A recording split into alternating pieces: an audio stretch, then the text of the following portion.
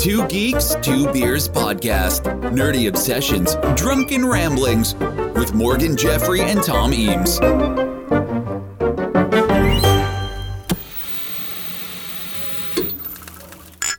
Capture, a trek back without any proper supplies or equipment, and nothing to tell. Well, when you put it that way, I guess we had a little luck.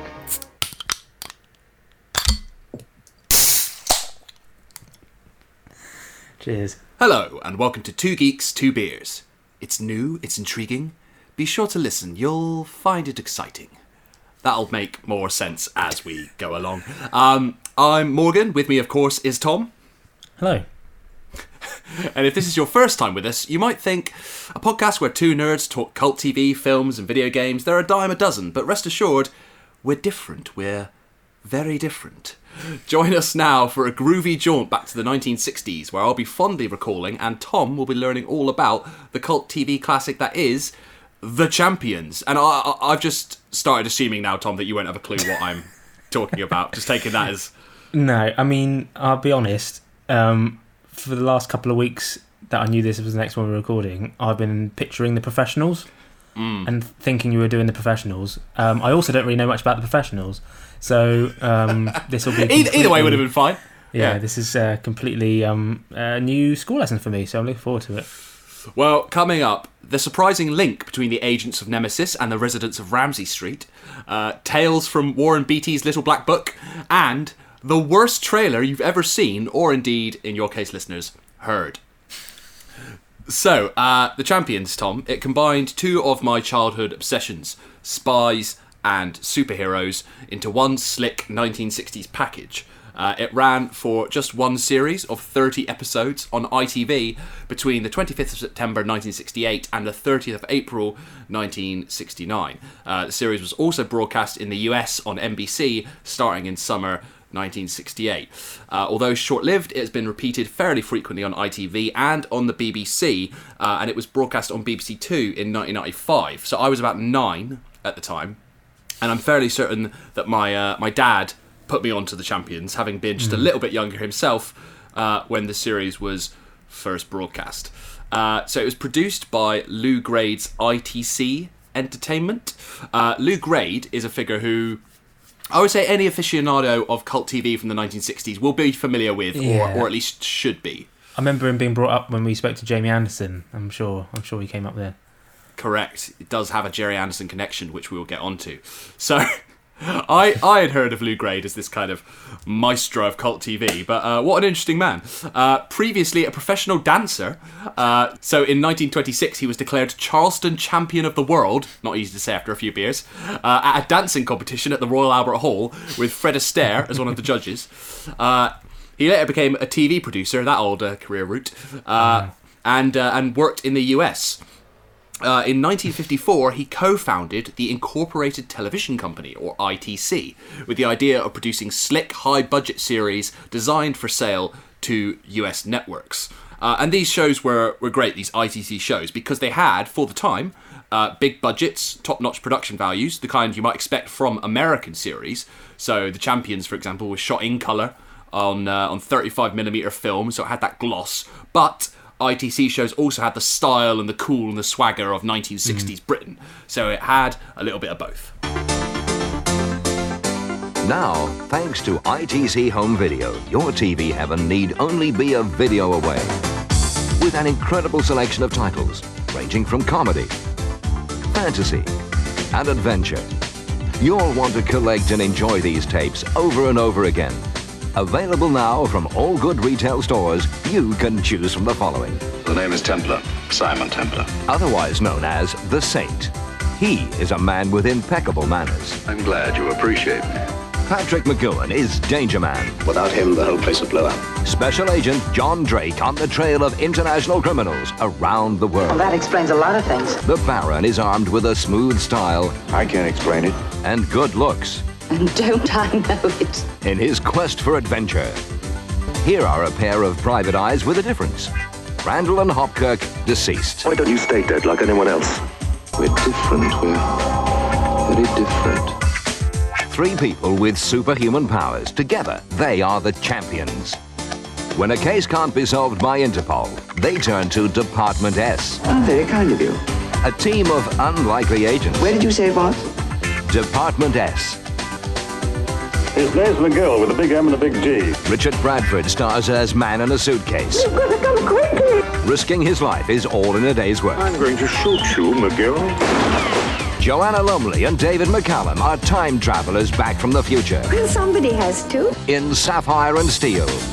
He's a self-made millionaire, Don't give me that poor little rich boy stuff. while he is a charming aristocrat. Oh, absolutely riveting. Together, they are the Persuaders. Classic TV from ITC Home Video. So as you can see there, quite the lineup. No one has ever described me as being armed with a smooth style and good looks, as they did the Baron there. That you know of. True.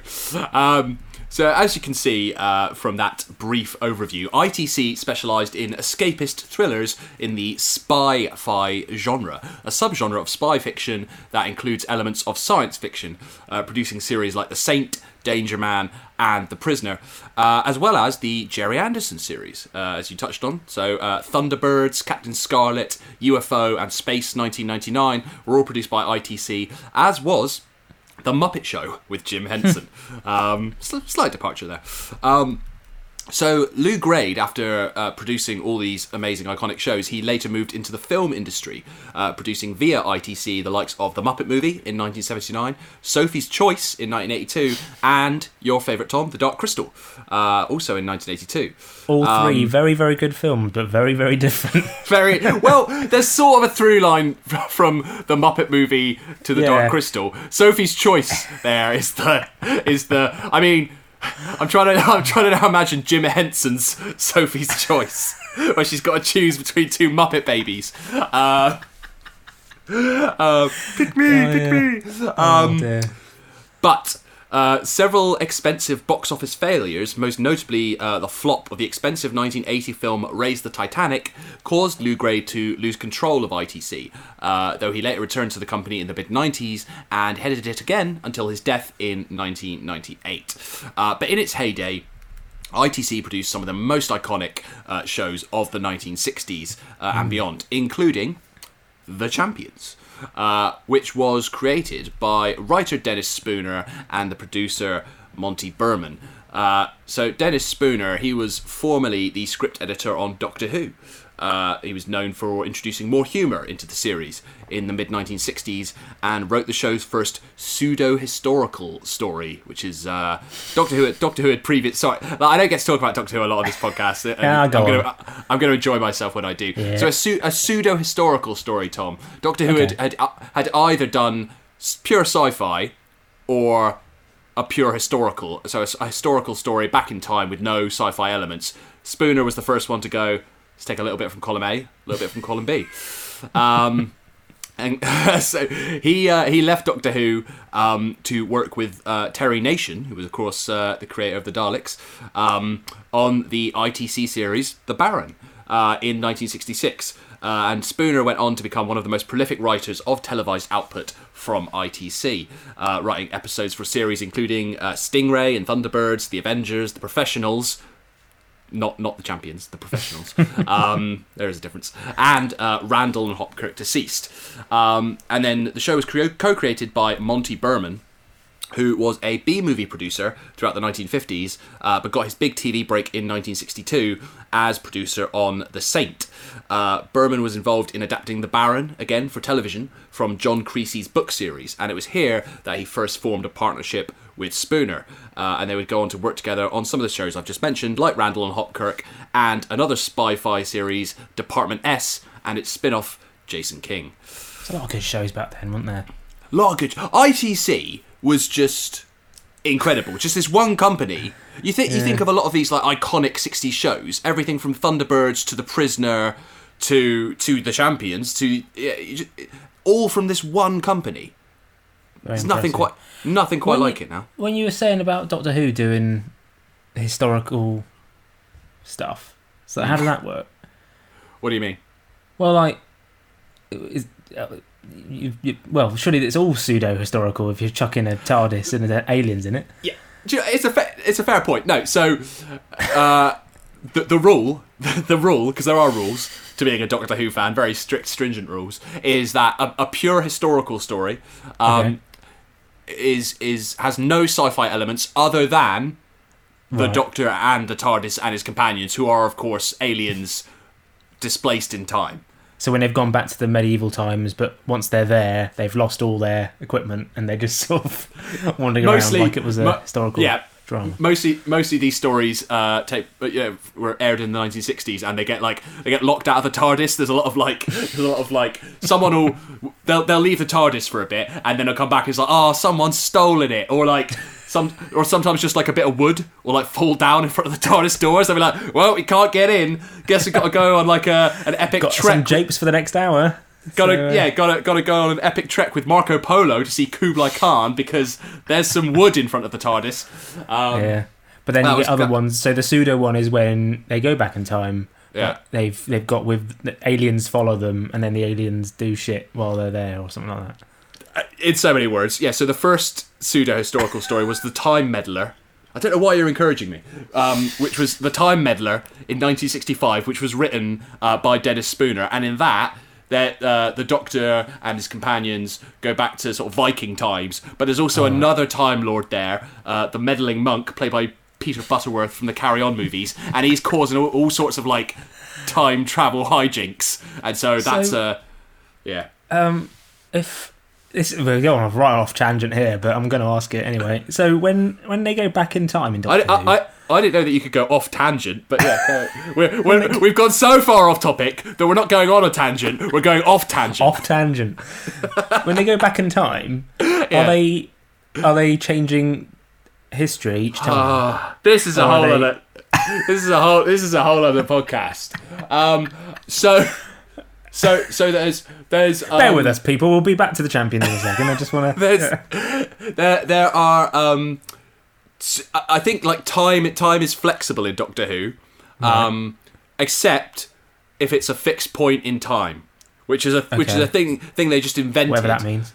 Yeah, it was a phrase they invented just to explain away the fact that certain things could be changed and certain things can't. So like when the Doctor goes back in time, he can't like kill a major historical figure, not just because it would be wrong, but because it would change the course of history. You can't. Churchill mustn't be exterminated by the Daleks because that would change history. But the Doctor can overthrow a dictatorship in the year 3150. That's fine. But surely isn't. But isn't that established history from a certain point of view? Of course it is. No, but it's not, because it's not a fixed point. It's not a fixed point at a time. So you can. You can meddle, much like the Time Meddler did, bringing it back to Dennis Spooner. In certain periods of history, they're a bit more rubbery, but certain fixed points in time you cannot interfere with. People assume that time is a strict progression of cause to effect, but actually, from a non-linear, non-subjective viewpoint, it's more like a big ball of wibbly-wobbly, timey-wimey stuff. Okay, well, I've got to say, that's Doctor Who, considering it's all about time travel, that's one of the worst time travel rules I've ever heard in my life. When it comes to time travel rules, that's awful. That's worse than the Lake House. That doesn't make any sense.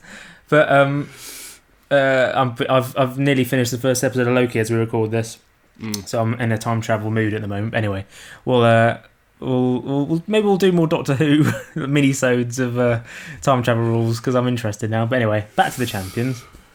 Well, yeah. Do you want to watch the title sequence to the champions? Let's do that. Yeah.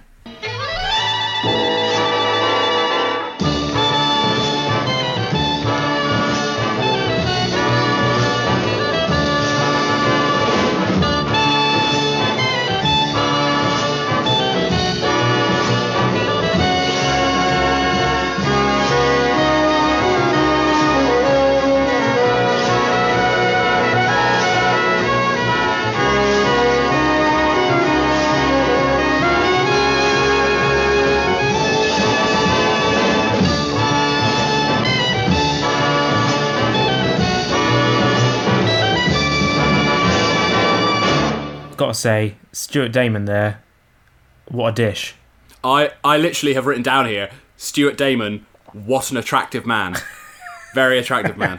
And I also, I've seen photos of William Gaunt in the past, and I've always wondered, why does he always seem so like annoyed and pissed off? It's Because Stuart Damon's so attractive, so damned attractive. He's always stood next to Stuart Damon. That's why. Who wouldn't look annoyed? So the theme music that you heard there was composed by Tony Hatch, a veteran music producer and composer who wrote and composed Petula Clark's Downtown, I found out. Yeah. Also wrote 3 iconic soap themes.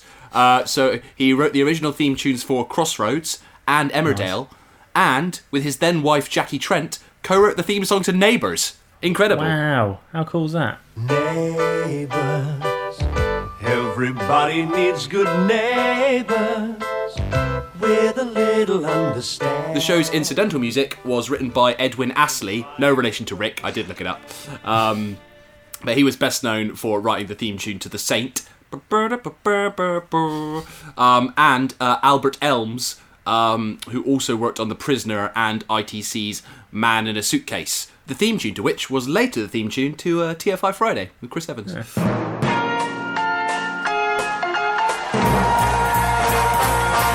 So, The Champions follows 3 special agents, Craig Sterling, Sharon McCready, and Richard Barrett, who work for a United Nations law enforcement organisation called Nemesis, of course it is, based in Geneva. Each one has a different skill set. So Barrett is a codebreaker, Sterling is a pilot, and McCready is a scientist and doctor. This from IMDb. Despite the frequently mentioned fact that Sharon McCready is a medical doctor, she is always addressed as Miss McCready. No explanation is ever given. I'll give you an explanation. Sexism. The 60s. The 60s. That's your explanation. That's all you need. Dr. McCready, thank you very much. Yeah. So, whereas ITC's earlier shows, like The Saint, Danger Man, and Man in a Suitcase, focused on one lead male hero, The Champions established a new dynamic of a trio. 2 men, 1 British, 1 American, and 1 woman, which would later be repeated in the ITC series Strange Report from 1968, Department S, which we talked about from 1969 to 1970, and The Protectors, another Jerry Anderson series, which aired from 1972 to 1974. Now, towards the end of 1967, ITC filmed 4 short promotional spots, including this one, introducing the 3 main characters of The Champions. Now, you don't know a lot about the show at this point, Tom, only what I've told you in the sort of brief glimpses you've had of the title sequence and so on. What I will say is, don't judge the show on this, which is one of the strangest and most underwhelming trailers I've ever seen in my life. Just take a look and make your own judgments, I guess. It can't be worse than that Air Bud trailer where he just stops talking. Oh yeah, it's bad. We'd like you to watch our program each week on this station. It's called The Champions. By the way, my name is Stuart Damon. Stuart plays Craig Sterling, one of the champions. I'm Alexandra Bastido, and I play Sharon McCready. William Gaunt, I play Richard Barrett. Well, we're the champions. It's new, it's intriguing. Be sure to watch, you'll find it exciting. More exciting than that trailer, I'm sure. Bloody hell. I feel like I've been told off. Just so odd and so stanky. Why are they so stanky? You should see that. We should put a still of just the last bit where they're all looking at the camera, as they're just looking at you, going, "Who the fuck do you think you are? You think you're good enough to watch this program? How dare you?" They said they wanted us to watch their program. I know, on this but station. You look at their faces and they're like, I mean, you should watch it, but I don't think you'd understand it, mate. That's what they look like. They're saying. Very odd, very stilted. I don't know what they were thinking. They're like, how do we promote this action thriller series with a sci-fi element? That was the best idea. Just them sort of walking around, sat in an office. Because you can't, again, does not translate to audio. No, but essentially the trailer there, Stuart Damon sort of walks in, says, watch our show on this station. He then sits down next to Alexandra Bastardo, and then it pans out, and William Gaunt is sort of sat there all louche with his feet up, like flicking through a folder which clearly has nothing but blank pages in it, if you go back and watch. And he's just sort of like, well, we're the champions. I'm sorry, were you expecting something more? This is the best we've got with our budget. This is all we could afford for this. We blew the budget on the series. This trailer is just us in a sort of empty office block. Really strange. Because did they do?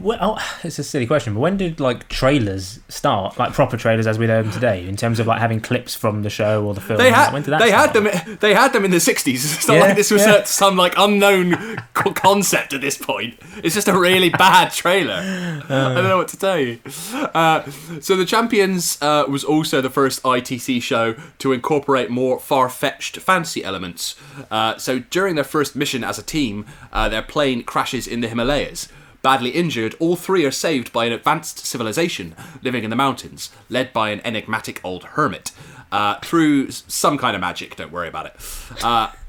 Our three heroes are transformed into the peak of physical perfection. Think Captain America without the stars and stripes. What's more, each is now imbued with an advanced healing factor, a form of precognition. Is that how you say that word? Precognition? Precognition? That warns them of future danger, sort of like a Spidey sense. And like all Minority three... Report. Yeah, and all three now share a telepathic link. So they are superhuman, but they are not infallible and not immortal or indestructible. So does that stay for the rest of the show? That's the premise. That is the premise of the show. Oh right, so I thought you meant that was just in one episode, and that was just a. So they get that at the very beginning. How disappointing would that be if, like, in the pilot they got superpowers, but then the rest of the series, no, just regular spies. I feel like I was missold from this pilot. So they are. They have superpowers, but they're not indestructible. The true extent of their new abilities was never fully explored, though they were certainly durable enough to survive being thrown out of a plane, as happens to Craig in the third episode, Reply Box number 666. So it's a bit like Fantastic Four in a weird way, isn't it?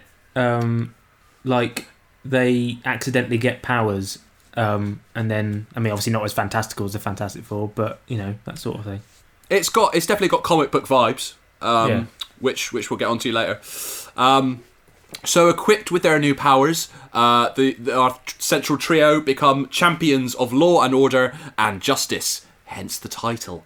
And they combat threats to international security, battling fascist regimes, including the Nazis, because they were still about in the 1960s apparently, and villains from, it says here, unspecified South American countries, because again, it was the 1960s, so you didn't really need to specify. They could just be from South America.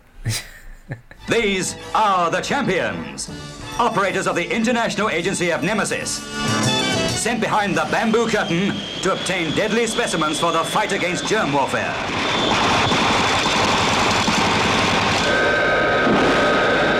It hit us.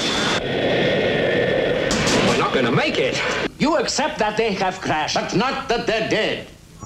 The beginning would have been the end for the Champions, but for the strange healing powers of a lost civilization.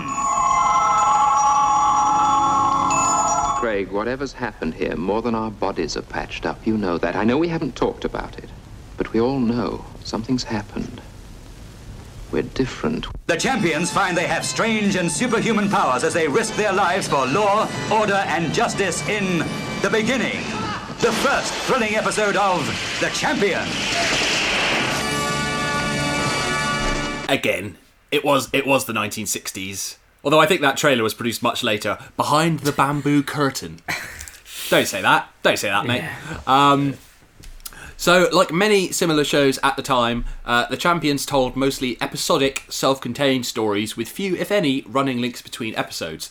This was so that broadcasters could show episodes in any order they liked. You'd think that at the very least, they'd have to show the first episode, the beginning, first. That would seem logical. Yeah.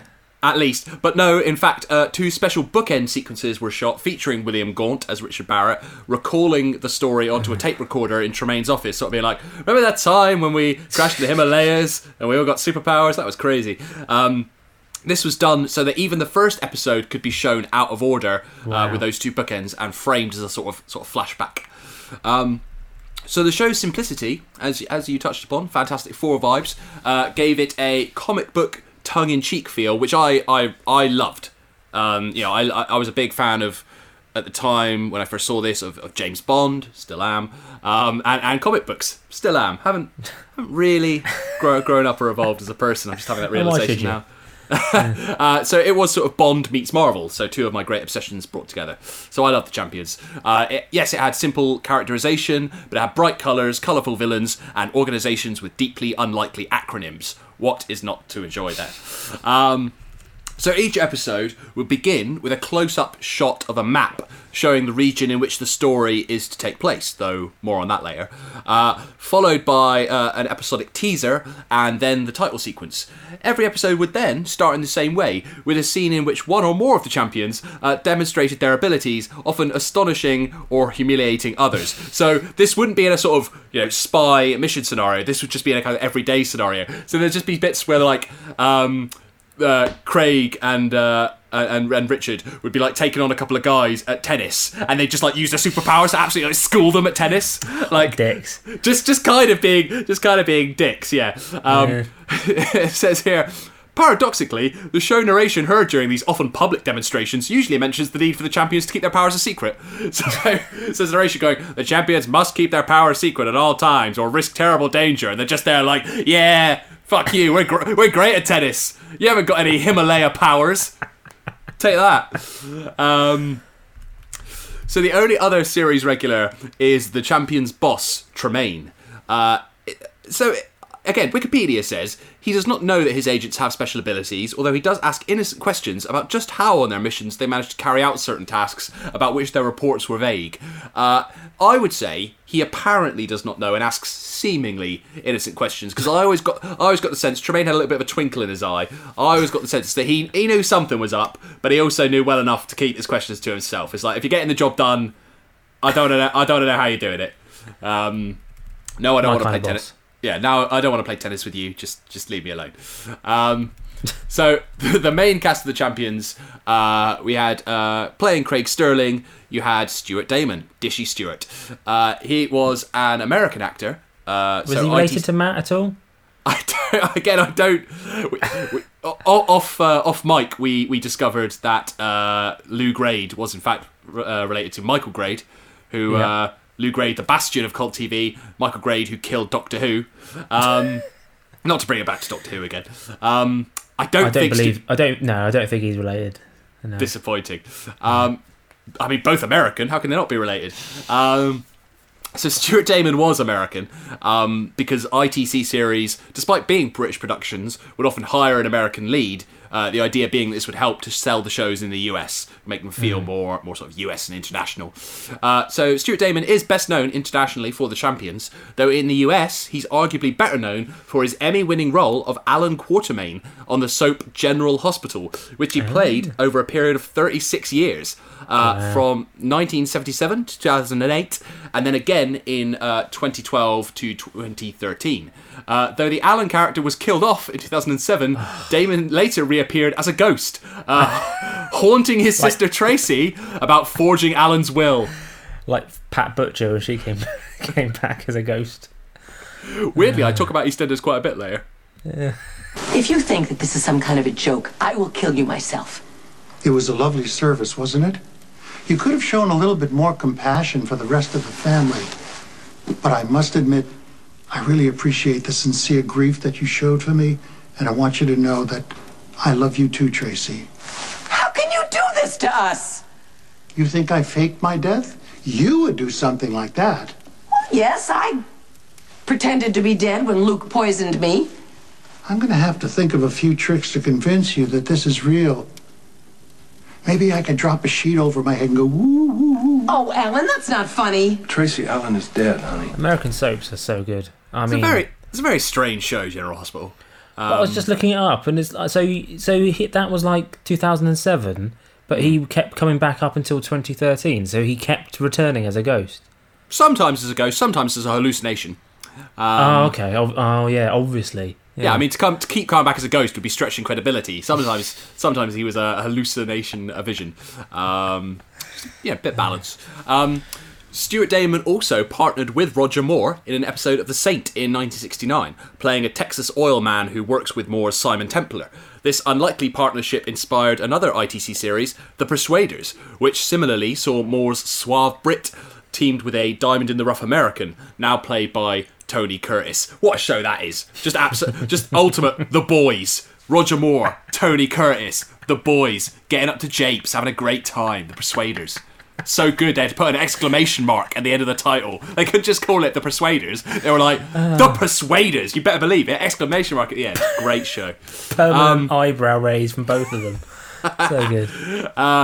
Next up is Sharon McCready, Sharon with 2 R's, played by Alexandra Bastido, a sex symbol, it says here, of the 1960s. She dated David Frost and Omar Sharif. Apparently ending the latter relationship because Omar kept odd hours, was obsessed with playing bridge, and took telephone numbers from other women. Omar. She also turned down the advances of Steve McQueen, who, she recalled, propositioned her with the line, "My wife doesn't understand me." Bastido also turned down Warren Beatty. This is a great story. She said, "While I was making Casino Royale with my friend Nicole Shelby, Warren Beatty came on the set to meet the girls. That night, Nicole and I shared a bedroom. At midnight, the phone rang and a voice said, 'Hi, Alexandra, this is Warren. Would you like to come over for a drink?' I said, 'No, thank you, Mr. Beatty.' At 3 a.m, the phone rang again and he said, 'Hi, Nicole, this is Warren. I'm all alone. Would you like to come over?' He was working through his address book alphabetically, just like one after the other until he got lucky. Warren. Well, he did eventually. That's why Carly Simon wrote that song about him, wasn't it? Yeah, but clearly it didn't work that night because like he'd gone past C, he'd gone back from A, Alexandra, all the way to N. Like he wasn't having a lot of luck that night. Warren had struck out that night. Like once you get past M, and you're like, I'm definitely halfway through the alphabet now. Let's face it. I mean, maybe like Yvonne's up for it. Maybe Xenia. Maybe Xena. It's like the movie star equivalent. I used to DJ at uni. We'd when we did it, it was in the union where you could see the viewpoint from to the dance floor. We were in like a booth up high, and you'd always see every week there was this one guy who every single week you saw him go from girl to girl to girl. And he'd get there eventually. He would always get there eventually. But, I think he Warren Beatty'd his way through the club. He beated his way. It got to 11:30, midnight, and they were like, all right, fine, yeah, fine. He beated about the bush, is what he did. Yeah.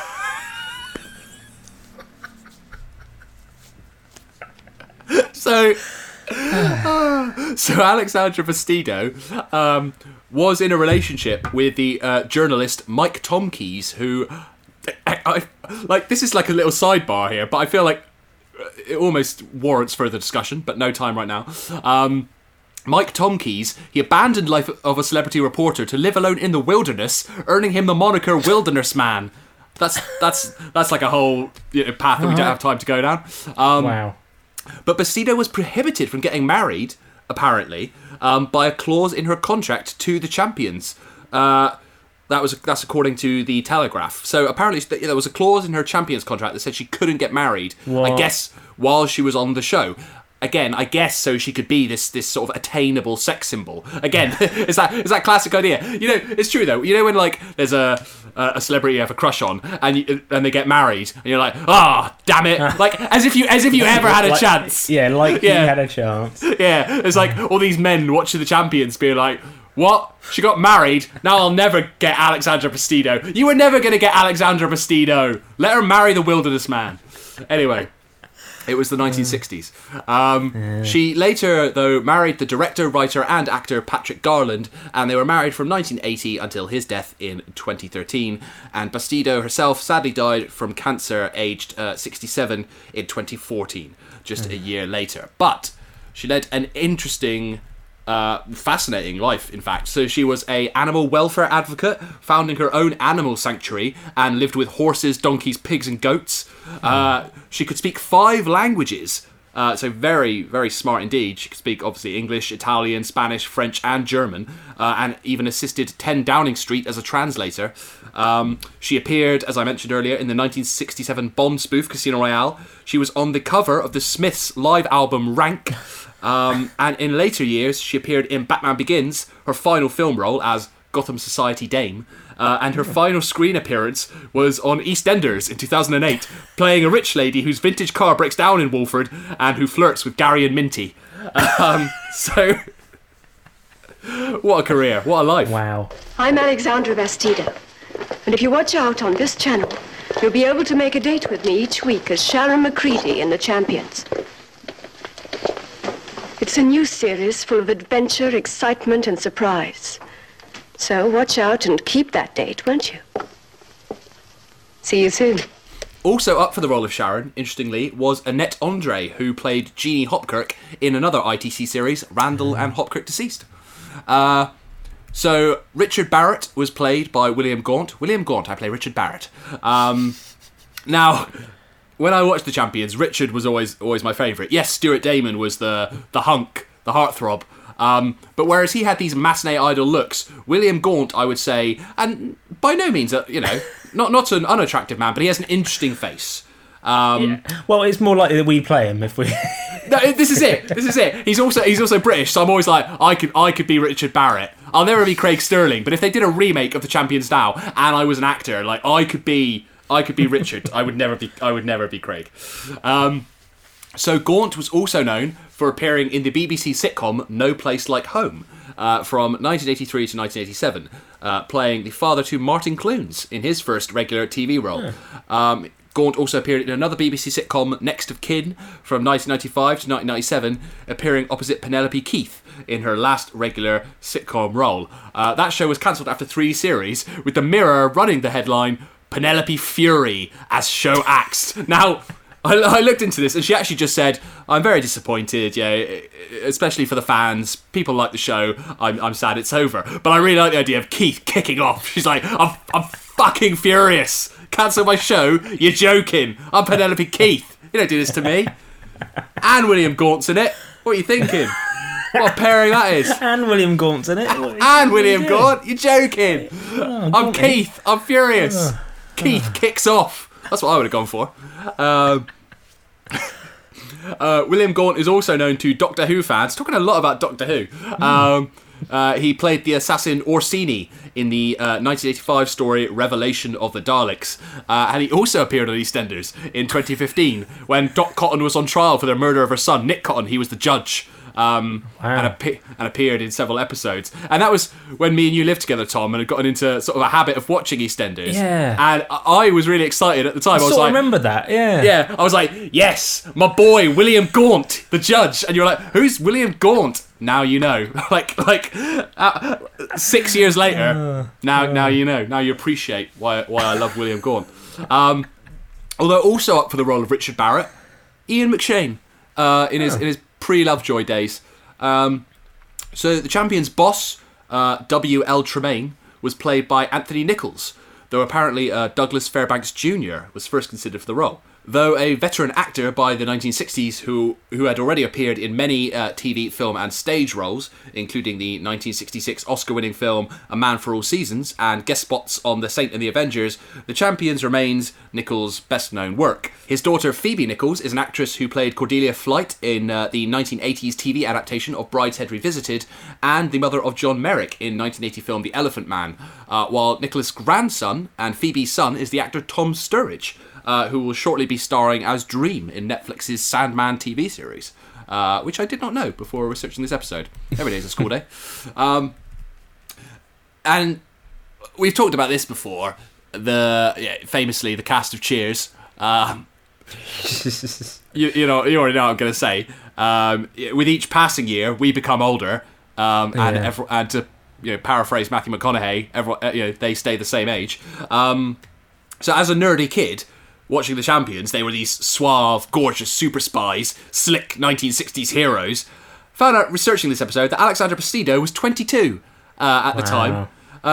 William Gaunt and Stuart Damon at least had the decency to be 31, but still, Stuart Damon. I'm still a full 4 years older than William Gaunt. Looks like he's 50 in a nice way. Yeah, doesn't look old. Just looks like established. Like a proper man with a suit and everything. Yeah, he's wearing a suit. That's what you had in the 60s. Even the Beatles, they'd walk around just wearing suits all the time. It just doesn't happen now. If you're wearing a suit, I'll wear a suit at best pre-COVID once a year, maybe.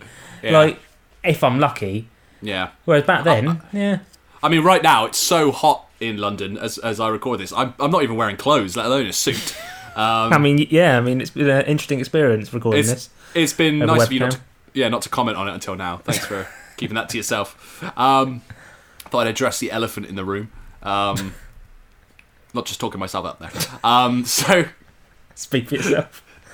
So, guest stars. The Champions had some notable guest stars, sort of the creme de la creme of 1960s TV and film actors. So in episode 1, the beginning, you had Burt Kwok.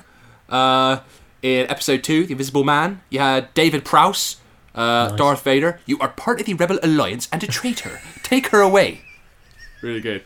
Tear the ship apart until you found those passengers. I want them alive. If you've never, that is very good. If you've never seen the undubbed Darth Vader clips from the original Star Wars featuring Dave Prowse's original voice work, then it is a must-watch. Doctor Who's Nicholas Courtney, who played the Brigadier. Again, Doctor Who. Even I'm getting sick of it. He appeared in episode 4 of The Champions, The Experiment. Donald Sutherland appeared in episode 16, Shadow of the Panther. Bernard Lee, M from the James Bond films, the original M. He appeared in episode 21, The Body Snatchers. And episode 25, Desert Journey, a 1-2 punch. You had Jeremy Brett, Sherlock Holmes, and Roger Delgado, who played the Master in Doctor Who. Of course. So though it looked, I've got here expansive. I meant expensive, but I guess expansive also works. Owing to budget constraints, the Champions would often use stock footage. So allegedly, the producer of the show used his own home video footage from his holiday for the Geneva fountain scene in the opening titles, and also possibly explains that trailer from earlier. And sets were often reused, with 3 episodes being set in the Arctic and 3 episodes being set on different but suspiciously similar-looking submarines. Despite its international feel and settings, as with other ITC productions, much of the exterior action took place in and around the studio lot. In the case of the Champions, around Elstree Studios in Borehamwood, England. The exterior of Nemesis's Geneva HQ is actually in Barnet in London. Though for at least one episode, Desert Journey, foreign filming did take place, but with a second unit and with extras standing in for the main cast, just sort of shot very far away, while the main cast didn't get to leave Borehamwood. So there was also, in addition to the 30 episodes produced, a Champions movie, sort of. So a common practice back in the day was to edit and cut together episodes of TV series for home video and to sell to overseas markets. Now, usually these involved 2 or more episodes of a show sort of awkwardly stuck together. But the Champions featured an episode, The Interrogation, which saw Craig being interrogated about the Champions' activities and featured flashbacks to the show's first episode, The Beginning. So in 1983, ITC produced a feature-length film called Legend of the Champions by expanding the flashback sequences, incorporating more footage from The Beginning. More recently, though, there was talk of a big-screen blockbuster Champions remake. It was reported that Guillermo del Toro would produce and write a film adaptation of The Champions for United Artists in 2007. And then the following year, in 2008, Christopher McQuarrie, now best known as writer and director of the most recent Mission Impossible films, he signed up to co-write and co-produce the film. So, good pedigree. And Tom Cruise, he had at the time come along with his producing partner, Paula Wagner, and had just resurrected United Artists, which had previously folded. So Cruise would have produced The Champions if it had happened. And IMDb claims, so this is IMDb-baitable, but IMDb claims he would have also starred in the film, which, would have been a good fit, I think, for Stuart Damon's role, Craig Sterling. He wouldn't do the other one, would he? He wouldn't. No, he would not. He would not play second fiddle. He would play second fiddle. So at the time, United Artists President of Production Don Granger said, "The Champions is not just a strong concept with serious franchise potential." So they're thinking it was like sequels as well. We believe that with Chris and Guillermo's combined creative vision, it can be an incredibly original film. I mean, not that original because it's based on a TV show, but. And Christopher McQuarrie added, "The Champions is a great premise with fascinating potential. I wanted to be involved from the moment Guillermo and I first discussed it. But the film sadly never materialised." So, and, well, why? Why is a good question. Why? So I did what could very loosely be called some journalism. Journalism? On this show? Well, bear with. So I did reach out and contact Chris McQuarrie on Twitter. Okay. I follow him on Twitter. He's usually pretty good at answering fan queries and that sort of thing. So I contacted him and asked him whatever happened to the Champions movie that you were working with Guillermo del Toro, and he couldn't remember. So he did respond. Very nice of him to entertain us, but he couldn't remember. He said, "It's been a while, so I can't answer with confidence." But that is at the very least, that's a 2 Geeks exclusive, the first official comment on the Champions movie for several years. Nice. Yeah. The exclusive is he can't remember, but still.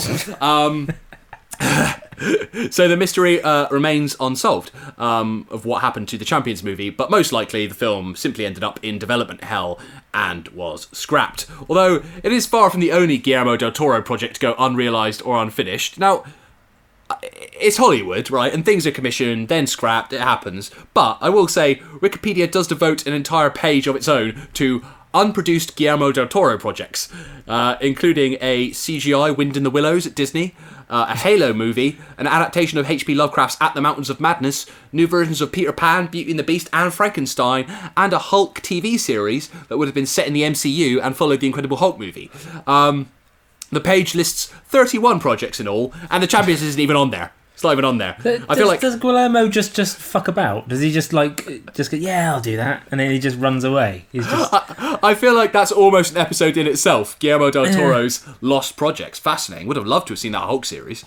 But you would think now that the Champions would be ripe for revisiting. As we said, it's got a bit of Bond, Spies, Mission Impossible.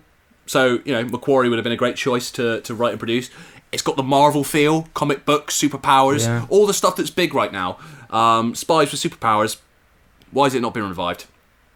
I'd like to see it. I'd like to see it happen. And they've tried to do other stuff, haven't they, which haven't quite worked, like Man from U.N.C.L.E. and A-Team. They tried to redo that. They've brought back old TV series before with varied success. So why not give it a go? Maybe those examples are the reason why they didn't do it. I was going to say, you're like, they've brought stuff back before and it hasn't worked, so why not do it again? Brilliant. The great sort of insight you get on top-notch exclusives and incredible insight. What do you expect? It's really hot. We've had a few beers. So hot. So hot. Well, that's the Champions. The complete series is available now on DVD and also available to buy and stream individual episodes on Amazon. If you have the Talking Pictures TV channel, which specialises in classic film and TV, the Champions is also repeated there, as well as on ITV4. But if you're a fan or just intrigued after listening to this episode, I really recommend picking up the DVD set from Network, which includes the documentary We Were the Champions and sees the original trio reunited. Nice. I don't believe it. Oh my God. Hi. Whiz. Hi, sweetie. Hi. How are you doing? All right, thank you. Oh, God, it's good to see you. I'll hug you if you don't mind. I know, is that very English? It's very English. Oh, you're looking great. Yeah. You're looking I've great. seen you on General Hospital when I've been in Toronto and New York. Get away. So I've actually seen you on it. Yeah, I've lasted a long time. Who would have known? We all lasted a long time. No, the fact that we're still here. Exactly. Yeah, looking We're down at still the grass. here. Exactly. It's wonderful to see you. God almighty. I got nervous this morning. I got excited. I got nervous and excited. And I was just thinking about, because we spent so much time together and it was such a special part of my life, and it was just, and then all the stuff started to flood back. And he's still taller than me. I thought you might have. I'm taller than Gene Barry as well. But you don't know that joke. Oh God, yeah, I'm still taller than you, even though I'm shrunk. Oh, that was genuinely really nice. Yeah. William Gaunt, though, still a little bit bitter. Hope that Stuart Damon has shrunk. You handsome bastard. Why haven't you shrunk? Still taller than me. But no, really moving. And I believe before that they hadn't seen each other, certainly for many, many years, if not since they filmed the series together many decades before. So a really nice little touching moment there. All the more so now that Alexandra Bastido is sadly no longer with us. So that is it. For more semi-drunken drivel, head to 2geeks2beers.com, where you can hear 90 plus episodes of this sort of nonsense. We're also on iTunes or Apple Podcasts, as it is now, Spotify, Stitcher, Podbean, Global Player, and all other good podcast outlets. If you want to champion 2 Geeks, please give us a rating and a review. We're also on Patreon, where you can sponsor the podcast, helping to fund our recording sessions, pay for our equipment. All your money goes directly back into making the show, and you'll get special bonus material, exclusive Patreon-only episodes, outtakes, and depending on how much you donate, even a mini episode or a full-length episode that is exclusive to you on any subject of your choosing. And please do follow us on all the social channels at 2geekscast on Facebook, Twitter, and Instagram. You'll get some little updates from the show and just upcoming shows we're recording, and you can get in touch, maybe get a shout out on the next show as well. And you can also get in touch on our email, which is podcast@2geeks2beers.com. And you can also find us on YouTube. Put 2 Geeks 2 Beers into the search bar and you'll find a complete archive of episodes, old and new, in full, plus clips and samplers. So, until next time, that's it. Thanks for joining us. We've been 2 Geeks, and they, Tom, were the champions, my friend.